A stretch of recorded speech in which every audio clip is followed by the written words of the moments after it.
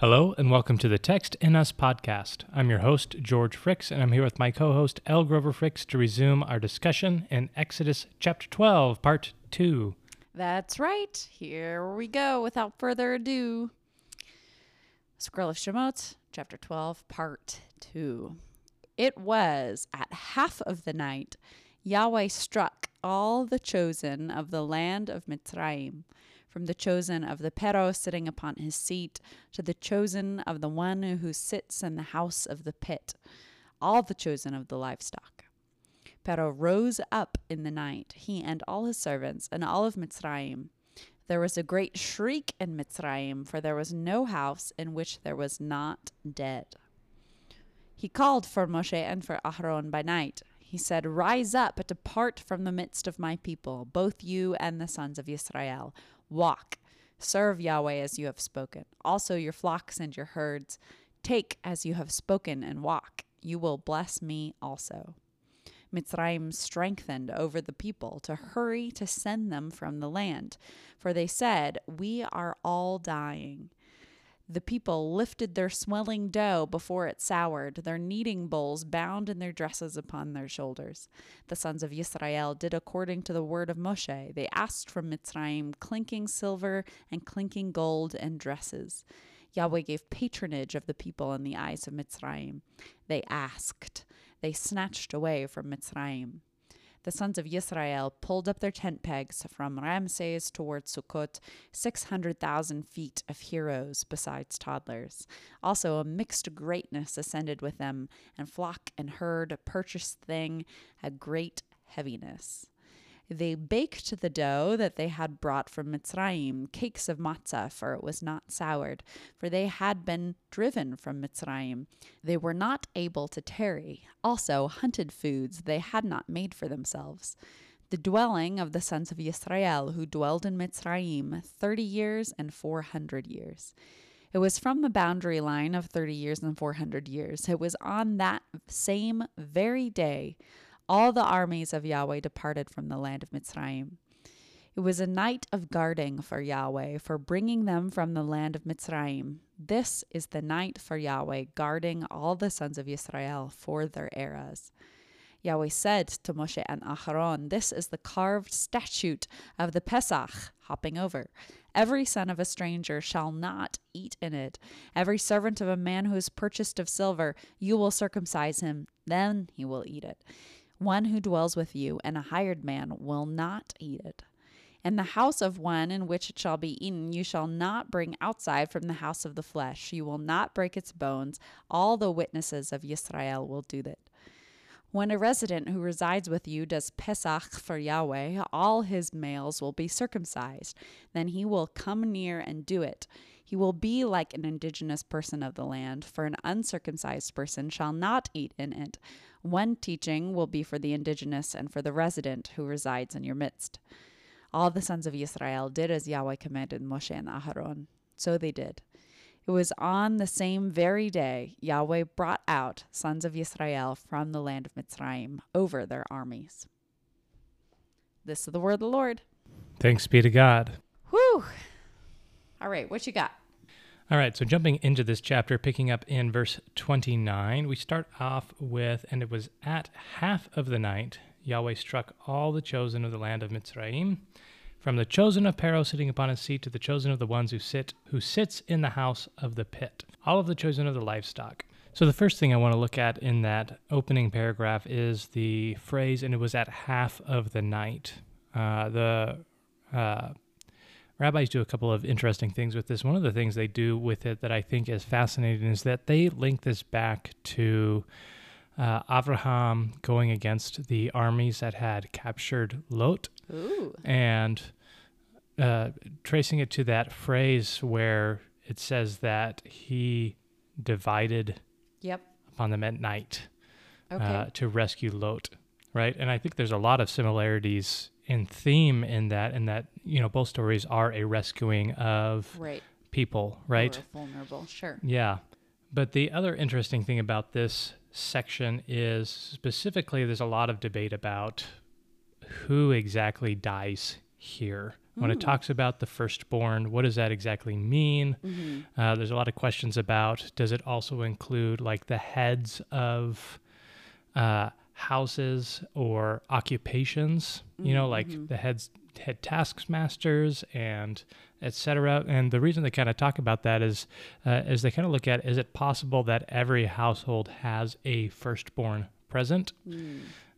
Because it says that in all of the houses, someone has died.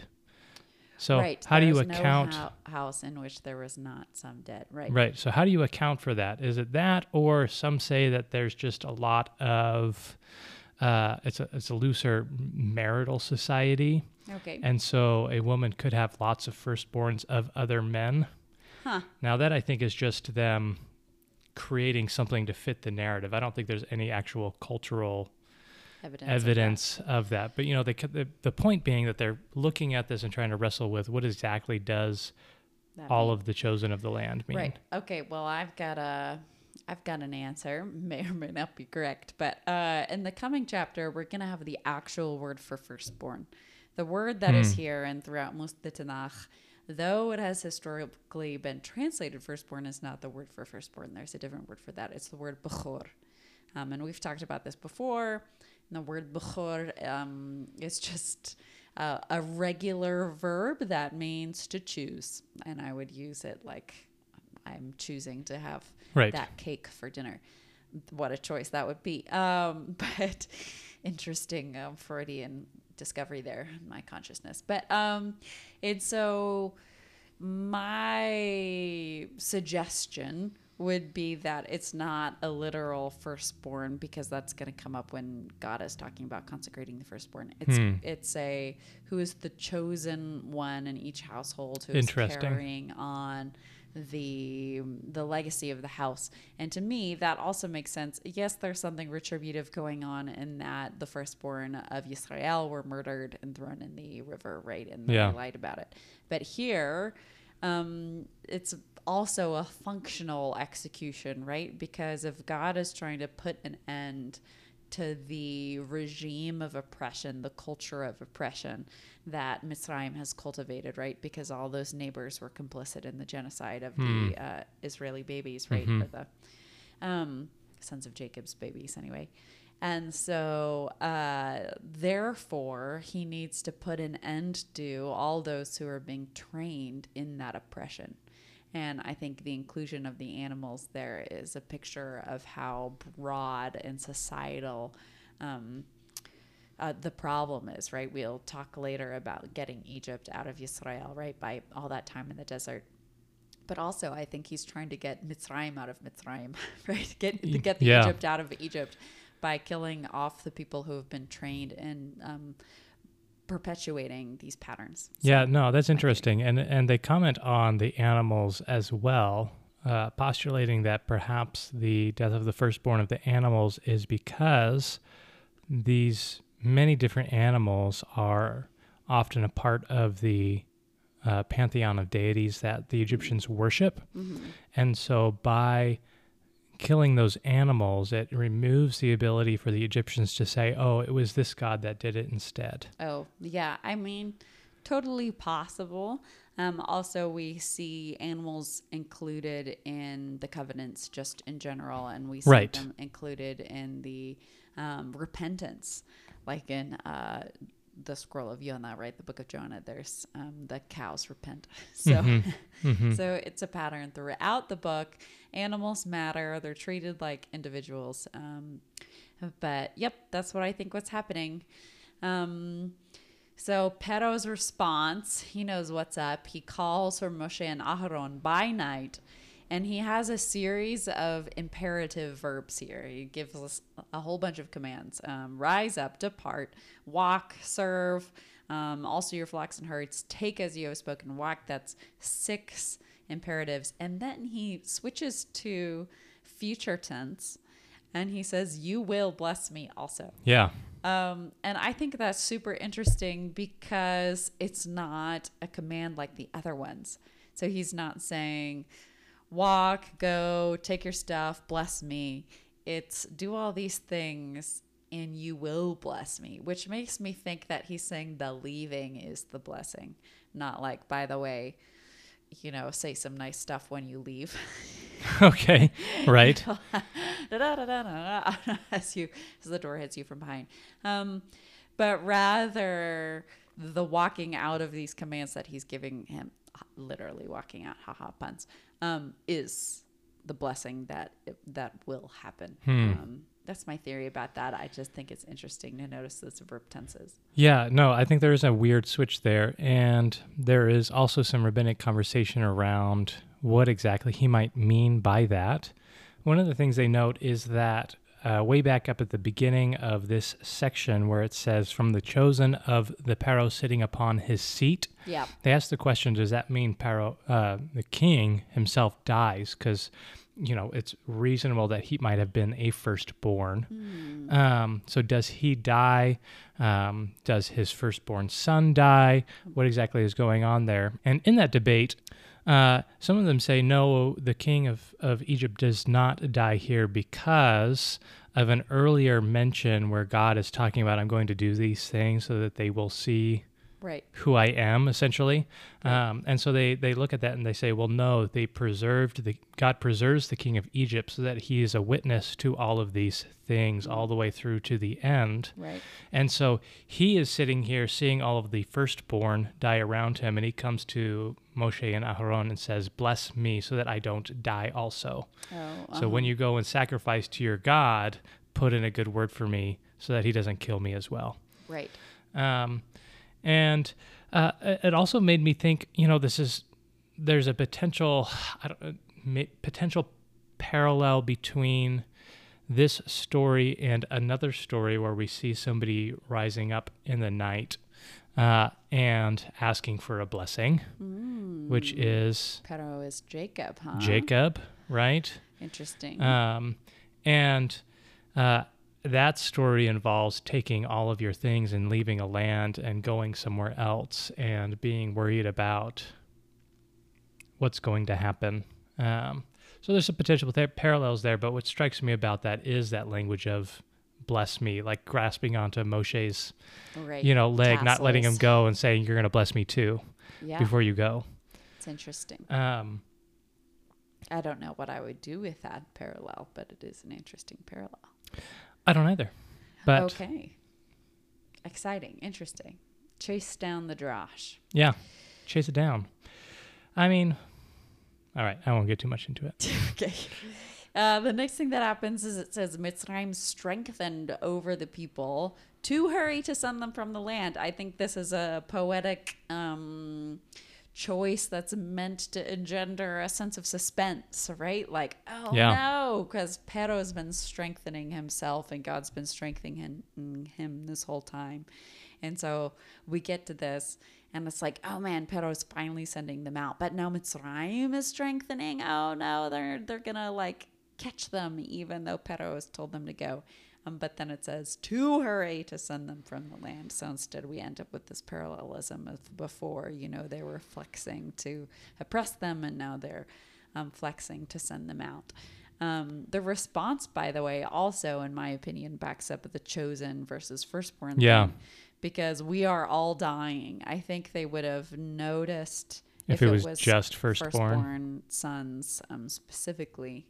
But nope, we all are dying, which is, really fear-based as well, that they're not in a mourning spot for those who have perished. Right. I find it so curious, by the way, that we do not have, the narrative of that happening. We don't see, an angel of destruction. We don't get to see, in the movies, a little spirit figure glide through the air and kill people. It just says Yahweh struck them. The end. Right. It doesn't say how it happens. Before we heard a lot about how Passover would happen, right? Or Passover, rather. I was kind of thinking about that because of the way that this story has some structural parallels to creation, in that we have the Spirit of God splitting the night, but it's almost an opposite of creation, right? Because we see all of this death and destruction happen here in Egypt. But there's also a dividing that happens in creation, right? So when God separates waters Right. and separates the day from night and all of these things being separated, and we hear this section start out with a separating of the night. So, Well, new creation for God's people. right. Creation of the new identity. Yeah, certainly. So what do? They lift their swelling dough before it sours. And they bind their kneading bowls and their dresses on their shoulders. That swelling dough, by the way, the word for pregnant is a word that has to do with swelling. And so I think there's a little bit of a literary thing happening there that, their pregnancies were put to an end by Mitzrayim. And so now they're leaving with swelling of new life, even if it's not a literal pregnancy. Yeah, and I think that's a really interesting, specific detail. We're not told about, like, what were the vats that would hold oil. That's not told to us where those are kept, like all the random stuff that could be detailed for us. And kneading bowls Right. bound in their dresses upon their shoulders is very specific. It is. Yeah. There was a number of things about this that, there were some entries of rabbis saying, this doesn't make any sense. Why would they take their kneading bowls and stick them on their backs? They have a bunch of pack animals. They could stick them on. What is going on here? And most of their conclusions were around, it was a reverence for what is going on here, for the, when we see the tradition of Pesach as it develops for the matzah and To be ready to make their to be ready to go. And the other thing that struck me about this section is it read differently than I expected, because it seems like their taking of the swelling dough before it soured was put on by the fact that the Egyptians were pushing them out the door, almost as if they were going to wait until it had risen and they could bake it. Right. Which is not the way that I've imagined this happening before. I've always imagined that as being a premeditated decision of, this is just how we're going to make the bread so that we're ready to leave. Right. Well, I think it might be both. There's the other texts that are very clear in the previous sections, right, about like the festival of unleavened bread and stuff, unless my chronology is messed up because of how I was working on this. But I don't think so. So I think it's both. They had that specific instruction to not allow fermentation to happen, right, which I talked about at the time, that maybe there's an alcohol implication in there too. Interesting. Like be sober so you're ready to go. But I think there's also something beautiful about, like, God wants this moment to be holy and sacred, and there's nothing sour that's allowed to happen in that space. Interesting. Yeah. I like that. There's I was reading an entry by Chizkuni. I don't know how to say his name. It's okay. He won't know. That's okay. Yeah. And he was saying that this line is the reason why there's the practice of wrapping the matzah Oh, okay. in the tablecloth before you break it. Right. It's a Seder meal is what you're referencing there. Yeah. And it comes from this specific passage of taking the kneading bowls and wrapping them in their cloaks. That word bound there is the same word that Mitzrayim is based off of, because the word for Mitzrayim is the word for tightly constrained. Okay. Which obviously is the Hebrew experience. Right. It's also not what Egypt calls themselves. Right. They call themselves, like, I believe it has to do with blackness. It's like the land of black people. It's like the name of Egypt in Egyptian, or Demotic is its name. But anyway, another relatively famous thing from this section that's still worth underlining is that they ask for all of this stuff, right? It says they asked from Mitzrayim clinking things of silver and golden dresses. They're not pillaging, they're not plundering. Right. God doesn't give them permission to do that. It is very specifically they ask. And then it says Yahweh gave patronage of the people in the eyes of Mitzrayim. We've talked about chen being grace in lots of previous episodes, and that certainly applies here, right? If you are imagining grace as like a general goodwill and benevolence and giving people room to breathe, that kind of works in this section. If you didn't know, the definition of grace is unmerited favor is concocted in the 1600s. Not the 1600s. Yes, well, the Puritans. The Puritans came up with that definition. So here we see it's very much patronage, right? They ask for resources and they're given resources. That's what patronage is, along with so much else. They asked and they snatched away, although it doesn't say whether they're like, snatching themselves away. That would kind of be encoded in the verb tense if that was what it meant. But, it's kind of part of what's happening there because that direct object isn't folded into that verse. Yeah, I think that's coming back to when God's saying that he's going to snatch them away. I think it's referring back to that that kind of vibe of the Exodus rather than them snatching away stuff. Right.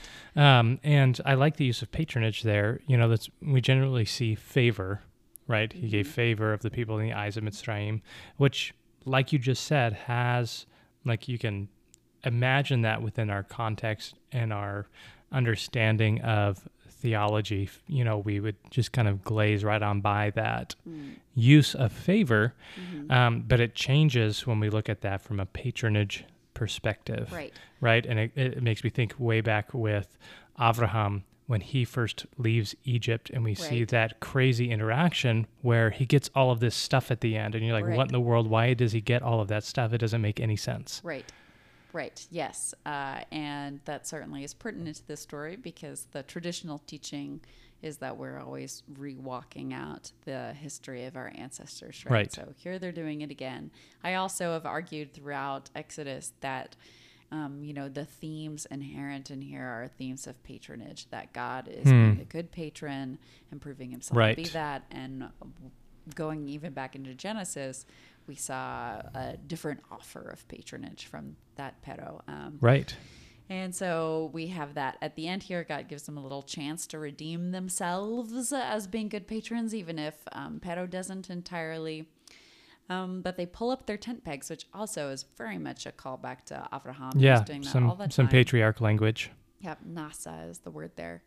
And it says 600,000 feet of heroes besides toddlers, which I think is really fun. Just phrasing in general. But that 600,000 number is usually used to talk about like per individual. So it's possible that, every person has 2 feet. So it's possible there's 300,000 people leaving. That's not like at all the most interesting question to me around the Exodus. It's just a side note for people who are up at night thinking about 300,000 people. Or 600,000 or however many.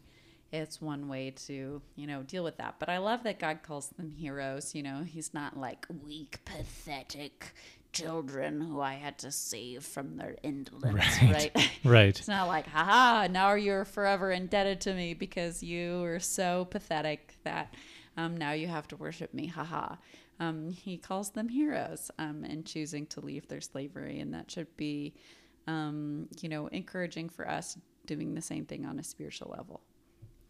Yeah, that's interesting. There's this phrase here that comes after that, the also a mixed greatness ascended with them, which is unusual. In the KJV, it just says a mixed multitude. Sure. But multitude doesn't quite have the same feeling as greatness, right? Greatness is typically talking about the stature of the people.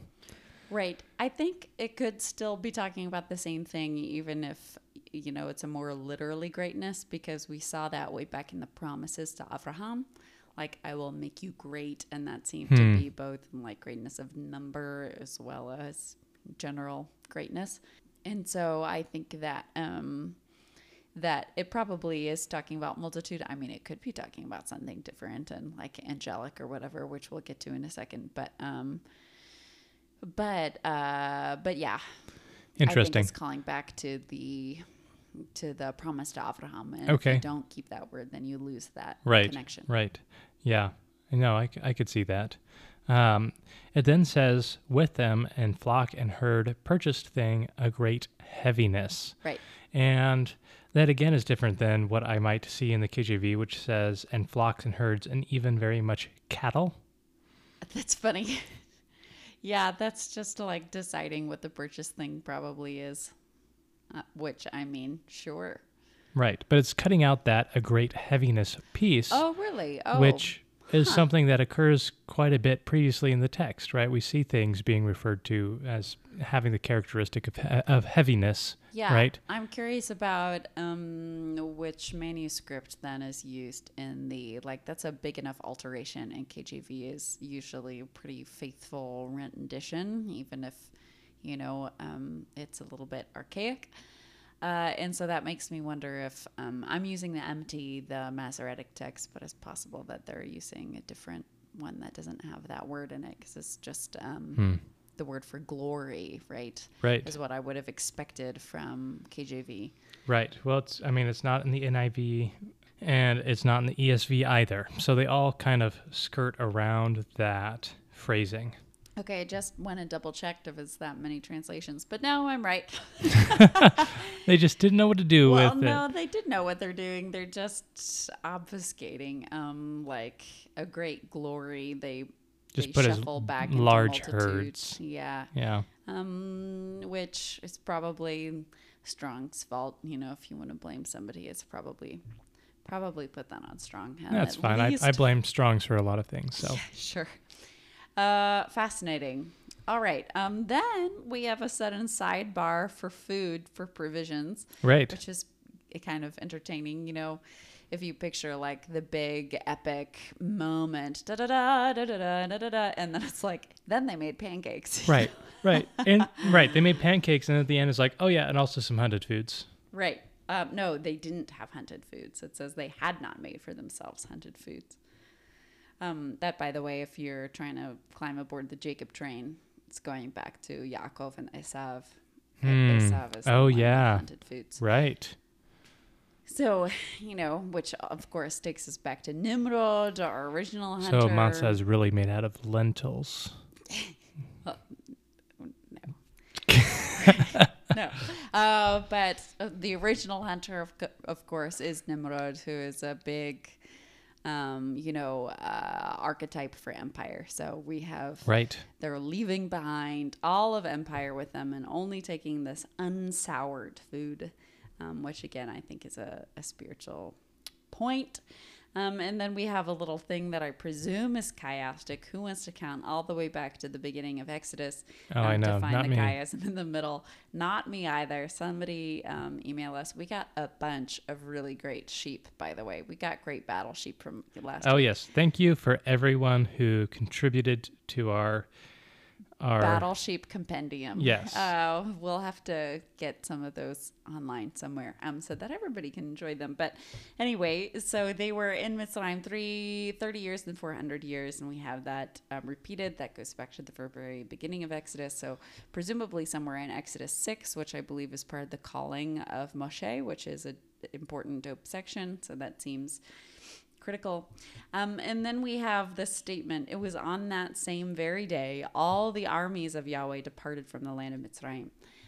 You spent more time studying the Midrash as always in this podcast series. But I am familiar that at least Midrashic tradition is imagining the people themselves to be the army, right? Because that goes back to the slightly misogynistic thing about the seductive women in the fields with the mirrors, et cetera, et cetera. And so I'm curious if that's not the case, right? We did have them called heroes earlier, so it's not totally foreign idea that God would here refer to them as armies. But in combination with the night of guarding for Yahweh thing, what if it's like a different kind of army, right? So the first time we saw the God of armies, and reference to God's armies is Right. back in the creation narrative, talking about the stars and seemingly supernatural / angelic thing. And certainly we're about to have more, spoiler alert, more appearances of angels at the crossing of the Red Sea story. There's a big angelic presence there that we tend to forget about / Right. leave out of our storybook Bible. So it wouldn't surprise me if that's what was going on there, especially with the night of guarding thing, from bringing them from the land of Mitzrayim. That bringing them, there's a different word for bring, which would be bo in Hephil if you're a student of mine. And it's not that word. It's a departing. He caused them to depart. We don't have a great word in English for causing someone to depart, other than kicking them out. But delivering is also a word that works there. It brings some birth overtones that aren't quite there in the original Hebrew, but that would be an alternate translation that you could use there. Okay. Delivering them from the land of Mitzrayim. Interesting. Yeah. Yeah. I mean, there's definitely the Midrash tends to associate the hosts being the people of Israel. Sure. Talking about how they increased in the land and, referring back to earlier in this story, we have that similar phrase of them being referred to as an army. I think we commented on that of like, it's an interesting thing to call an army because it's a bunch of people with goats. Right. Right. And small children. It is much more Jesus-y to not call yourself an army, right? We like to, the kingdom of God tends to be upside down, right? And so there is something to that. But also there is often some rabbinic posturing, being like, well, we were mighty too. So I don't know which one it is. Right. I'm not bothered either way. We do have a funny interpolation next. We have rules about who is allowed to participate in Pesach, which if you are a documentary hypothesis person, this is your moment to sit proudly upon your haunches and say, ha-ha, an interpolation, because it certainly feels that way. I, of course, am going to instead posit that there's something chiastic happening here. I don't know what it is. And I'm not willing to do the work. But I am willing to say that I don't think it's the documentary hypothesis. I think that needs to be a poll on the episode. Should Elle do the work? Should Elle do the work if she's going to throw rocks? I already know the answer is yes. But you know what? I have other jobs. But I just think everything that is in this book is really intentional. And it ends up being pretty magical if you can sit down and figure out what the intention was. Right. And so I am not prone to say, well, somebody just slapped it in here because right. it's in a random scrap. Well, and I do think that is one of the shortcomings of Doc Hypo is you do cut out that, like you said, the intentionality of the language, right? Right. And you lose the ability to say, "Oh, that looks weird. Are they trying to do something in the text?" Right. Right. So, which is why we threw it in the garbage. All in favor, say aye. Aye. It's me. Okay. We can't have a paid man. A hired man can't eat of it. I just want to highlight that portion of this list of rules for Pesach because there's a conversation around how the slavery in the Bible does not totally line up with like American historical Atlantic slave trade, which is true. However, sometimes we get a little bit chummy with our renditions because we're right. trying to imagine our protagonists in the best possible light and thereby try to ensure moral purity, right? And so we'll be like, well, the slaves, it was different, which is true. The conditions were better, which is true. But here we still have the contrast between there is a word for a servant who gets paid. It is different than the word for service and slave. So, right. And we see this back to back because it talks about a servant of a man who's purchased. Right. And they do have to be circumcised and they are going to eat it. Right. Well, if he wants to, I think there's a piece in there about that. But But, no, you're right. If you've bought somebody, they're part of your household, they're Right. circumcised, they participate. And there I do think you see a little bit of what you were talking about, in that there is God does put some guidelines on that still, of if you do this, they are a part of your household, Right. and they are a part of the traditions and everything else that goes with being who you are as a people. Right. But if they're just dwelling with you for the moment, that word is pretty temporary. Right. If they're just residing with you, the son of a stranger, then they don't, which again plays back to our little theological thing we mentioned last week about, grafted in, therefore participating in biblical holidays, and yet not necessarily dwelling in the household of a Jewish person. So, okay, things about not breaking the bones, just kind of thrown in there. In the middle of talking about who's allowed and who's not allowed, circumcised people being allowed, uncircumcised people not being allowed. I think that there's probably something Jesus-y in there. Yeah, for sure. Being that Jesus is not, his bones aren't broken when he's crucified. So Passover lamb walked out there. It's always nice whenever we can draw that line, but all the sons of Israel did as Yahweh commanded Moshe and Aaron, so they did. It was on the very same day Yahweh brought out, there's that delivered again, the sons of Israel from the land of Mitzrayim over their armies. So whose armies are we talking about here? We've got Mitzrayim armies, potential angelic armies, the people of Yisrael's armies. I'm not sure because it's the word over rather than with. Right. So who knows? Not me. But here we have the Exodus kicking off. Pretty exciting. Yeah. Well, thank you for that translation work. It's always exciting to read through, and I love the things that we get to pull out of all of those details. Yeah. Yeah. I mean, I guess we'll have to write our own midrash about exactly how the angel of death or destruction or whatever happened there really whacked out in that story. I mean, we can just watch Prince of Egypt and it's canon. Yeah. Right? At least the music is. All right. Well, we have coming up some pretty interesting things as they come on out of the land. So I'm excited for chapter 13. If you have any questions, comments, or concerns, please mostly questions. Any of that you want to send our way, that can go to textinus@gmail.com. Yep.